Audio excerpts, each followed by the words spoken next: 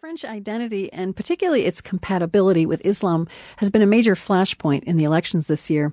Over the summer, France made news when several beach towns banned the burkini, modest swimwear worn by some Muslim women. But in all the talk about Islam and Muslim women, there's been a noticeable absence: the voices of actual Muslim women. So last year, a group of women launched an online magazine to address what they say is a consistent lack of Muslim women's voices in public life, even on issues that directly affect them.